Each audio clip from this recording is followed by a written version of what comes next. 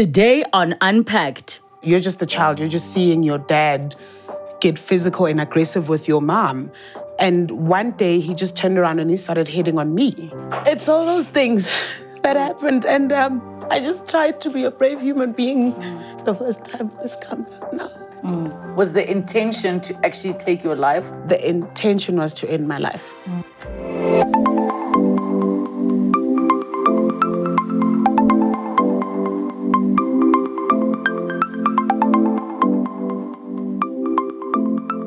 Today's guest speaks to us about her journey with depression, mental health, and her suicide attempt. Actress Nobuhle Mahlasela's battle with depression and anxiety has been a long and challenging one, with her trying to take her own life twice. Fondly known as Mimi, she has been in the entertainment industry for 15 years, working in television, film, and theatre, with her most famous role being that of Aggie on SABC2's award-winning soapie Seven de Laan. Today, she gets real about her mental health challenges and her healing journey. This is her story. Let's unpack.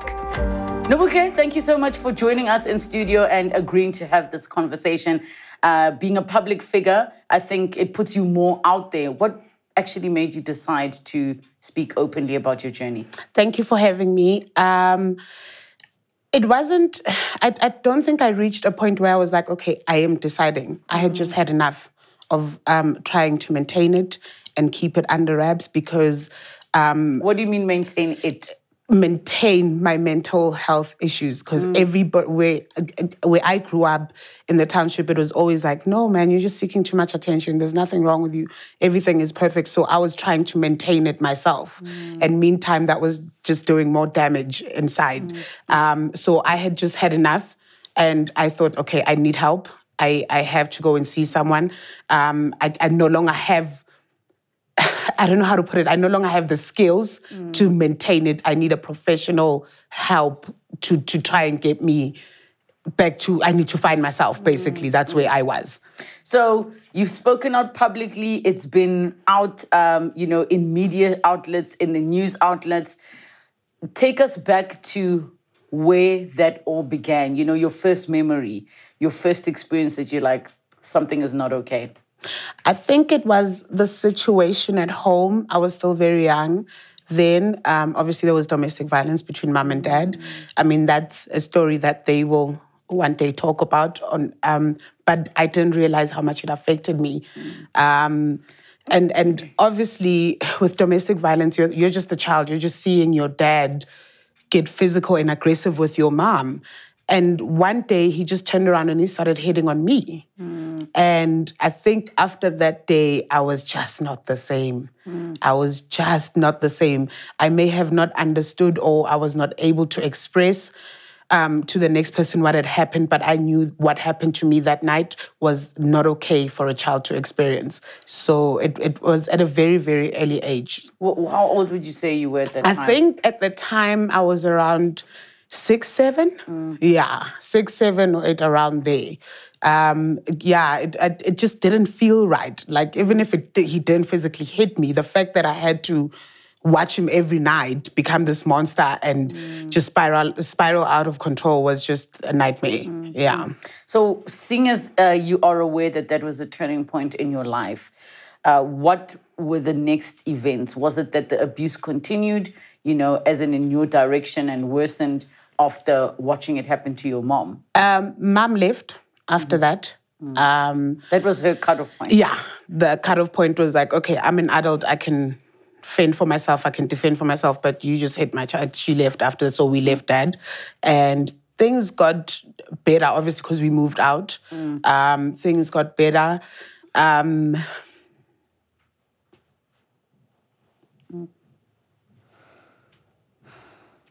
So I was sexually abused as a kid. It's the first time this comes out now. I blocked it out, so they also didn't know at home. They only found out when I was like 30. I didn't know this was going to happen now. That's okay. So it's... Can we get some tissues? Yeah. It's all those things that happened. And I just tried to be a brave human being. I just tried to be a brave human being.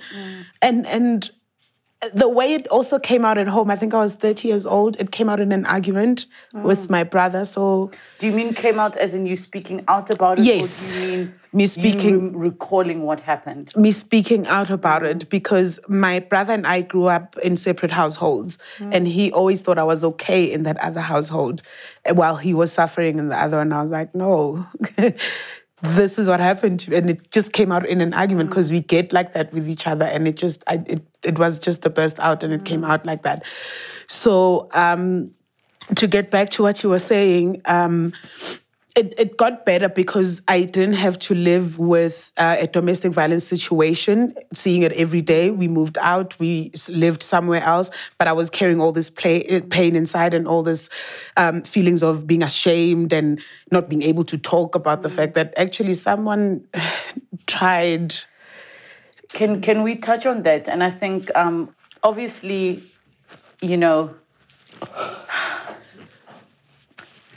obviously, for you to be speaking out as you are, I understand the importance of somebody watching right now. That's like, oh my gosh, that happened to me too. Yeah. And it being such a pivotal moment for you. I want to, tread delicately, yes, but also to honor the moment for you. If you allow, it is the first time for those of us that are here, even hearing the story. Yeah. And I think it's an important part of the story. What did this take place while the abuse was taking place at Dad's home? Do you recall who the person was? Yeah, I do recall. It did take place when Mum obviously left, and she was still sorting things out of where we're going to live and all of that. At the crèche that I used to go to, somehow I was always forgotten. Like, they'd always forget to pick me up, and I was still staying with Dad's side of the family. And the caretaker... So Dad's side of the family, not Dad? Not Dad, Dad's side of the family. And the caretaker's son at the time, who was an adult, I mean, he was 18 and above, that's the person that did it. And the rest, I am speaking about it in therapy now, yes. Because obviously I've got to go back that far to fix. We can't just fix the top. We've got to go to the root. So I have started speaking about it in therapy. I just remember the room, what it looks like. I remember the ceiling, because obviously I was facing up. I remember those things, but I blocked out the rest. So now I've got to unblock and try and find it and figure it out. So it's a lot. It's a lot, but I'm grateful that I started with therapy, and it's helping me with that. And I think there's something empowering about naming something. Yeah. Giving it a name. Yeah.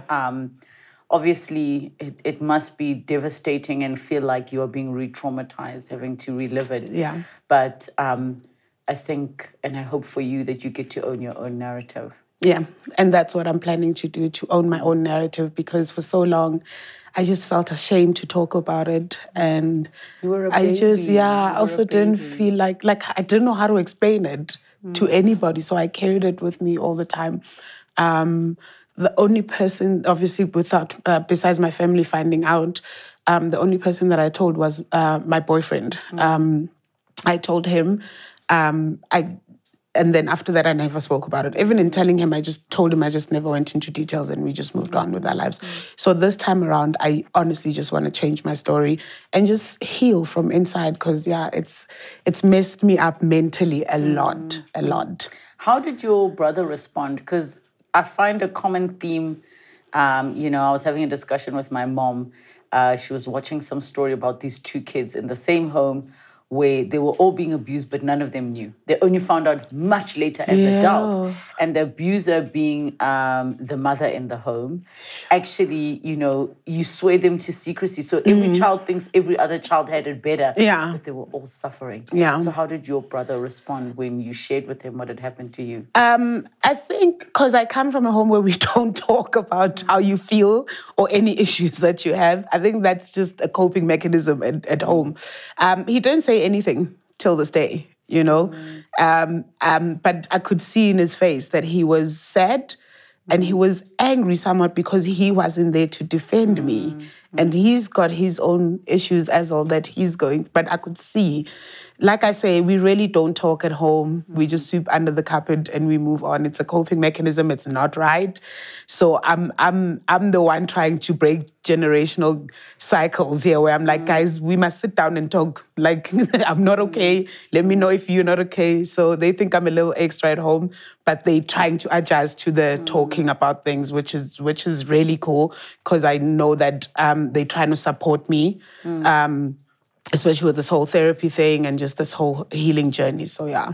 And how do you think they feel about the fact that you're speaking openly? Because now you're speaking publicly, and now indirectly the attention is also on them. How is that making them feel? Have they said anything?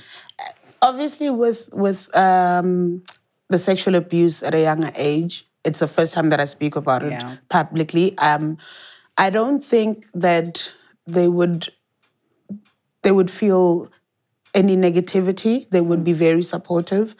My family is, well, my mom's side of the family, they're amazing because I grew up with them. So as much as they don't know how to communicate, I know they will show me their support. In the way that they know how. Yes. And as for the depression and the anxiety, they didn't quite understand, Guti, okay, girl, what are you talking about? Because you're happy. You're the happiest person that we know in this family. I'm like, that's the thing about people that suffer from depression. We always want to appease those around us so that they don't see what's really going on. But they've been supportive thus far. My communication skills with my mom have gotten so much better since I said to her, listen, I need therapy and I need to go and sort this out, you know. Some days we still argue a bit, but they are very supportive thus far. Do you at all feel unprotected, like you weren't protected as a child? Yeah, I do. And I'm so sorry you had to go through that because when you are a kid, you know, we expect that that's the job of our parents. Yeah. And I can't imagine how hard that must have been for you. Yeah. And I hope that forms part of your healing journey, you know. Yeah. So you now are actually seeing the things that have contributed to you feeling depressed. When was the first time you were able to put a name to it to say, I am depressed? I was in grade 12 or just after grade 12.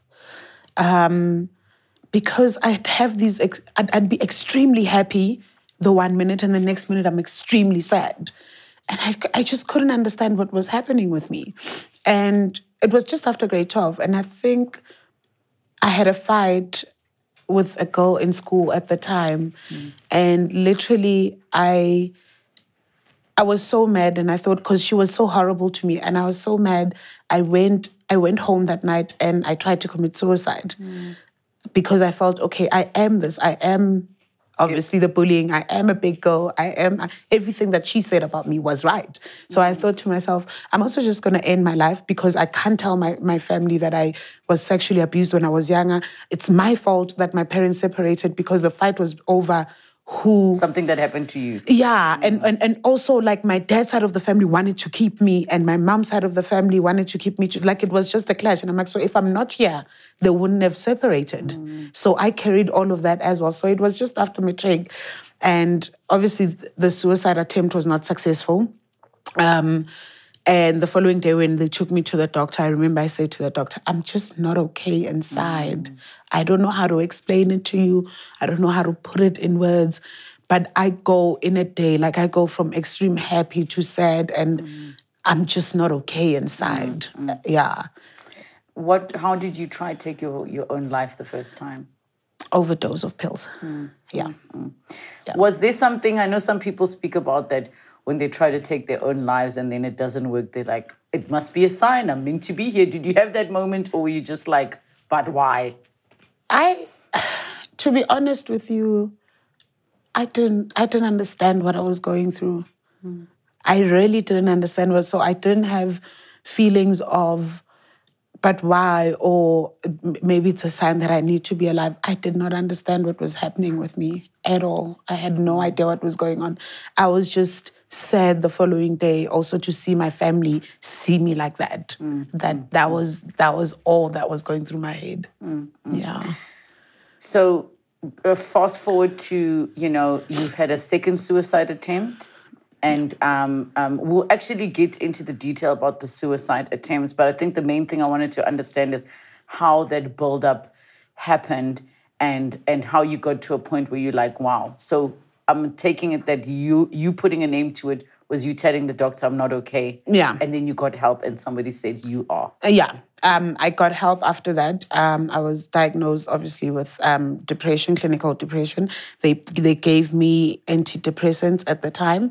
The biggest mistake that I did then, obviously because I was young and I was not aware of what I was going through, I stopped taking the pills.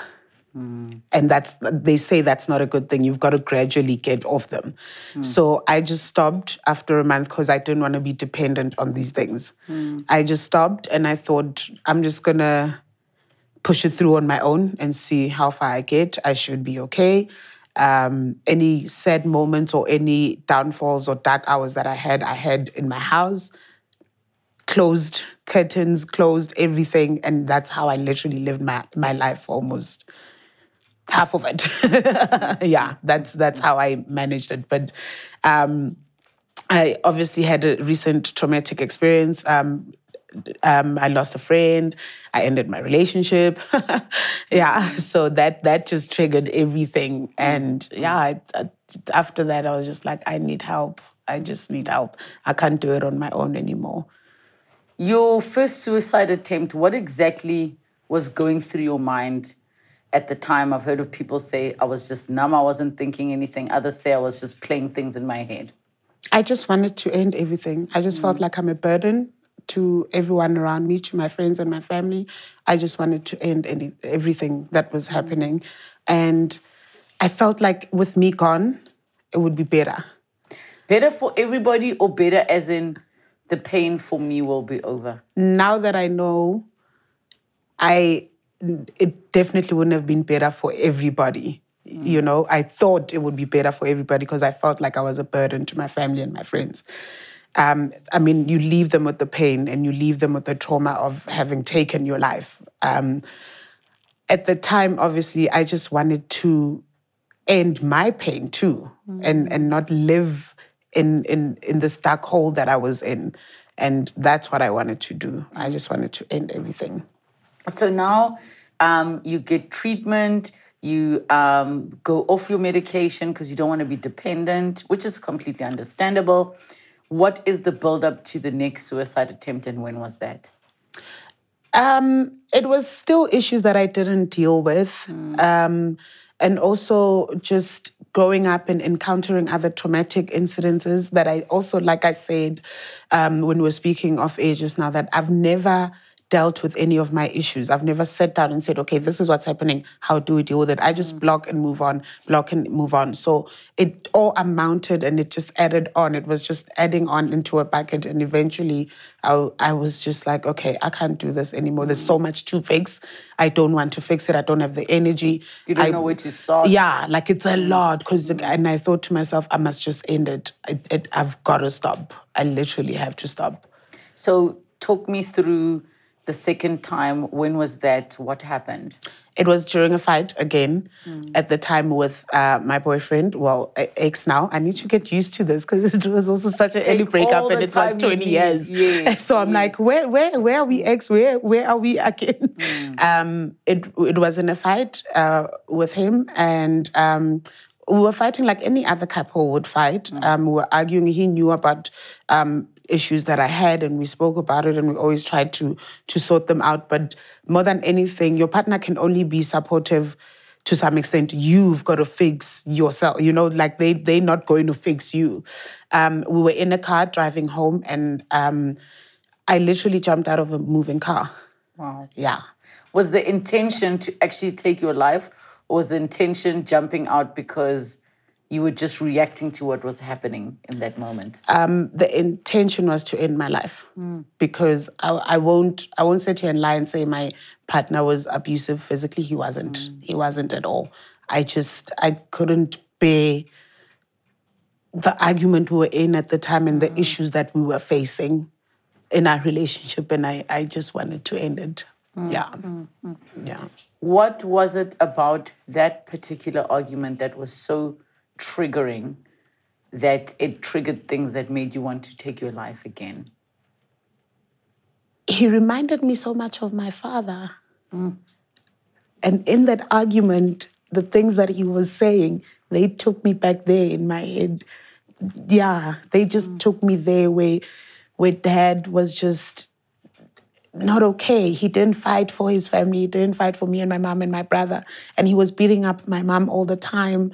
So it took me that argument in that car took me there in my head. And I just felt like I can't relive this again. I've got to let go. I can't. I don't want to. I just want to die. Ooh. So that moment you jump out of a moving vehicle. Yeah. What happened straight after that? I remember when I jumped out, the car was about to take off because we're at the traffic lights. So it wasn't on high speed. Just when it was about to take off, I opened the door. I took off the seatbelt, I opened the door, and I jumped out. I don't remember what happened after that. Obviously, I'm assuming he stopped. Obviously, he was freaked out. I remember waking up in hospital, we're in Sunninghill Hospital. I woke up there and my friends came in and he told me what had happened. So I was in hospital for a few days after that. Because the car wasn't on high speed, I had bruises on my knees. I think I still do have them. And I didn't have major injuries though. After that, I went to counseling when I was in hospital. Obviously, they called in a therapist to speak about what happened. Yeah, I think that was it. But still, even after that, I just never acknowledged what happened and I never wanted to talk about it. I just wanted to move on. Yeah. Do you think you are at a much better place, the fact that you're able to even speak about the event? Because you're saying even then you didn't want to talk about it. Are you sitting here with me thinking, I don't want to talk about it, but I have to? Or you're sitting here thinking, I'm okay to talk about it? I'm okay now to talk about it. It's just a matter of having blocked out all the details of what happened because I didn't want to see myself in that light. I didn't want to know or to see myself having been the girl that jumped out of a moving car, the girl that tried to kill herself. So, yeah, but I'm okay to talk about it now. And because I've started the process of healing with therapy, I'm okay to talk about a lot of things now. They still make me cry. They still make me sad. But I'm proud that I got help and I went to therapy because I don't think I'd be sitting here had I not. Yeah. Do you think with the different incidents that took place that the people around you got more aware and more educated, or that it kind of made things worse? It hasn't made them worse. They got more educated because at first, especially at home, they didn't quite understand what was going on with me. They're like, why are you always sad? And then the next thing you're always happy. Like, what's it? So now it's more, they are more informed with what's going on. And also with me going to therapy, I come back and I share what my homework is from therapy. And they're like, oh, so this is what's happening with you. And okay, so this is real because you know, in our communities, Black communities, that is, we never talk about mental issues. It's always a, It's almost like they don't exist. Just stay there with your issues. So it's opened a communication channel at home with my family that has been so amazing because now I can say, when I'm not happy about something, I can say to my mom, listen, what you said the other day did not. So it's helped a lot. It really has helped a lot with my family. And with my friends, I mean, Obviously, we're a different generation. We are aware of what's going on. We know about mental issues, but the support and the love has been so amazing. I don't know why I wanted to end my life. Like, my friends are the dopest people I know and my family. So I would have missed out on all that love that I'm experiencing now, you know? So it's been really, really amazing. What do you think the depression, the suicide attempt did to your long-term relationship? I doubted myself a lot. I didn't love myself enough. I wanted, it ruined it, but I'm picking up the pieces now and building my long-term relationship with myself and knowing, I lost myself. I didn't know who I was anymore. So I'm finding who I am again. I'm loving myself and I'm just exploring and just showing myself love and just not thinking that I'm the worst person alive. And I think sometimes when we have these kinds of discussions, we also forget the impact. Hence, I keep asking about the relationships around you, the impact that depression has. You don't suffer alone. The moment, especially when you come out and speak about it, it has an impact on the people around you. Yeah, it has had an impact because the friends that I have now, I had in high school, and they also didn't quite understand what was happening with me at the time, you know. Some friends I've lost now because I suppose they could pick up something's not right and they just distance themselves from me or they just remove themselves. But I'm grateful for the ones that stayed and it hasn't been all bad. Yeah, I can't sit here and say it's been like really, really, really bad in terms of the impact on the other people. It's been okay, and we can only grow from this point on.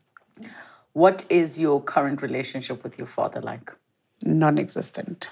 As in he's still around, but there's no relationship at all. Yeah, he is. Does that include his family as well? Yeah. Yeah. Did you find that you needed to cut them off as well because they were part of a bigger issue? Yeah. Okay, so it has nothing to do with the fact that you're cutting off Dad's family because it just reminds you of him. I honestly just had to cut them off because it reminded me of the issues. But the challenging part now in therapy, they're saying I've got to revisit and forgive so I can move on because I'm holding myself in trauma still. Yeah. Does forgiveness for you mean having a relationship again or just means forgiving and continuing as things are? At the moment, my number one priority is myself. So forgiveness for me is just forgiving and moving on peacefully. Yeah. Has Dad tried to reach out? No. Is that a good thing or a bad thing? I would have loved for him to reach out, but the last time I saw him, we didn't part well, so yeah. Somebody at home is watching and they're thinking to themselves, when I hear about depression, people say therapy, they say medication, but they also say they're still dealing with it. I don't understand. Or for learning. What do you say to that person? Because it can be confusing to the person that's never had to deal with it or know somebody who's dealing with it. Yeah. Look, the one thing that I can say, most of the time people think that there's no help. Once you've got depression, it's a wrap. Like you are, angeke kusalunga empilweni yakho, like you're better, why, and that's not true. There is help. Therapy for one. It helps to talk about it. I'm still in my early phase of therapy. So I don't think with mental issues there isn't a set date. You're good, okay, if week pata 2 weeks or in pata bese so polil, like it's a continuous journey. And going to therapy and talking about it and educating about yourself about what you are going through also helps. So that's how I'm viewing it, at least at the moment. There is no set date as to when will you get better. But I believe that one does get better by doing the work that one needs to do, going to therapy and talking about it and just showing yourself love. That's what I'm experiencing now. I'm like, oh man, I love you. And I can see it, man. I never ever measure or assess by what I see online. But now that I'm with you in person, the energy is completely different. Yeah, so it's a continuous journey. But do know that there is help, because I know people are scared to talk about it because they think, there's no help. It means it's the end. And even with the medication, that not everybody has to go on medication. It depends where you are in your stage of depression. So that's why I say just seek the help so you can know your way forward. Your next step, sort of. But also for us to understand that it's not necessarily there's an end goal. You can have all the support you need, even the internal support, but it can be something you live with for the rest of your life. Yeah, it can be that. And you have great days and then you have bad days, but don't stay too long on the bad days. Pull yourself out. Like, if you must cry, cry. If you must, allow those days to happen, but next day get up and move. So today, in this moment, where are you in regards to your depression? I think I am just at a stage where I am enjoying life and I'm just kinder with myself, because I feel like I put so much pressure on myself as well to be okay at a certain time. And I just need to remember that it's a journey and I need to allow the process to happen. So I am at a place where I'm able to talk about it now. I'm sitting here and talking about it, and that's a good thing, So that's where I am at the moment, to just share light of what I've gone through or am going through. Do you still have active thoughts about trying to take your own life? Do you still have those moments of, it would be so much better if I just wasn't here at all? No, not currently. And I hope I don't have them ever again. I think you are at a much better place, and I think it's so great that you're sharing publicly. More and more people need to hear the stories, need to share their stories for us to destigmatize. Yes. Especially what you said about the fact that some of the homes we come from, things are not spoken about. Yeah. What would you like to share to the young person watching, or the not so young person watching, who is suffering in silence, going through what you went through? I would definitely want to share that you are worthy, you are enough, you are important, and you deserve to be here as well. That's why you are here. And please seek help. Just speak to someone. Like, this can be sorted out, or just speak to somebody. The moment you start speaking to somebody, it's the moment where you are freeing yourself from being alone and silent about this. Yeah. So, Nobuhle, you've already shared with some of the people at home that might be resonating with the things that you're sharing, some advice for them. What would you say to the loved ones of people that need to support those you were speaking to earlier? Don't turn a blind eye. I think we are at a time in our lives where we cannot ignore that mental issues are there and people need to take care of themselves in terms of mental state. So don't turn a blind eye. If you see that your sibling or your partner their behavior has changed, they sleep a lot, because sleeping a lot is part of depression. It's one of the symptoms. They sleep a lot and their behavior has changed. Try and speak to them and find out what's going on.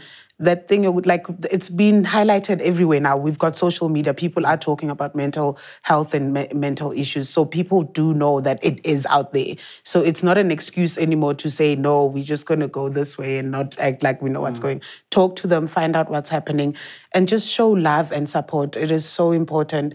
Even if they don't want to talk, don't give up. If I come to you today and I say, I see you're not okay and then you don't want to talk, no, don't give up. The next day, try again. Don't just let it go. Just if it means nagging them, nag them so that they are able to talk and free themselves. Yeah. What do you wish your family had done or said to you and for you? I wish they would have taken more notice of what was going on with me and not... I know it's a defense mechanism at home, and not just... not want to talk about it, because the first time that I tried the first attempt of suicide, the following day we didn't speak about it. It was as if nothing happened. So that time, after that day, I feel like they could have done more to just say, listen, you've just freaked all of us out. Let's talk. What's going on? What are you going through? So that's the only thing I honestly feel They should have just reached out more. And then if Dad is watching, what would you want him to know?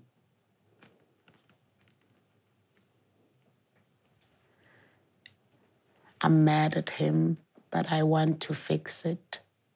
Yeah, I would love to fix it. And if he wants to reach out, should he? Not now. I am fixing myself, but at a later stage, because it's just a vulnerable state now, I would appreciate it. I'm even getting emotional because it's like, it's very heavy. Yeah. I can feel how heavy it is for you. Yeah. And I have a dad, I have a father, and it's painful when we are not speaking for whatever reason. So Yeah. Hence, Yeah. I'm trying to see, and I hope in time everyone can heal.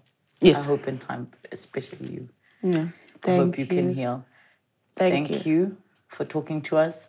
Thank you for sharing with us. Thank you for, we don't come to these conversations to say, we want to get an exclusive. We're just like, yes, we know the story. Yeah. We want to unpack the story. Yeah. We want to unpack the Nobuhle that we see on screen acting with the Nobuhle who's actually dealing with real issues. But we also want to unpack a subject that is more common than we think it is. So thank you for being a part of that with us. I really, really appreciate it. Thank you for having me. I appreciate it as well. Chat with us on the socials, #Unpacked with Relebogile. And I'm sure those of you that you know and love as me would appreciate your messages of love and support. But please make sure you are also loving and supporting those around you. Let's stay kind. Let's be kind. We don't know the silent battles that people are walking around with. And if you are someone that is suffering, there is help. We always put up organizations' details at the end of the show. One of them being the South African Depression and Anxiety Group. There are toll-free hotlines. Help is available, especially if the people around you do not have the capacity or the know-how to support you. Thank you so much for joining us, and I hope that this story inspires you to, help those around you and to be able to help yourself. Thank you for joining us. Good night. Next time on Unpacked. About 10 minutes later, she came back and was like, Sadie Brown, you tested positive for HIV. If anyone has a problem with my status, they should come to me. There are adults who wouldn't be able to face up to they were trying to humiliate you and bully you.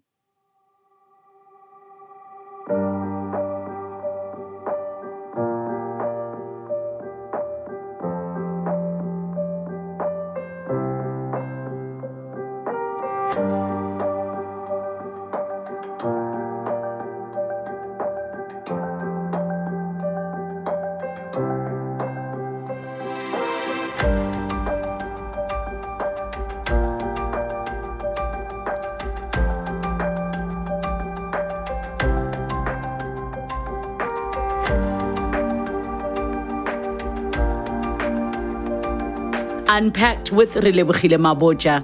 New episodes weekdays at 5:30 p.m. on my YouTube channel. Don't forget to subscribe. Television edited broadcasts weekdays at 5 p.m. Open up to S3.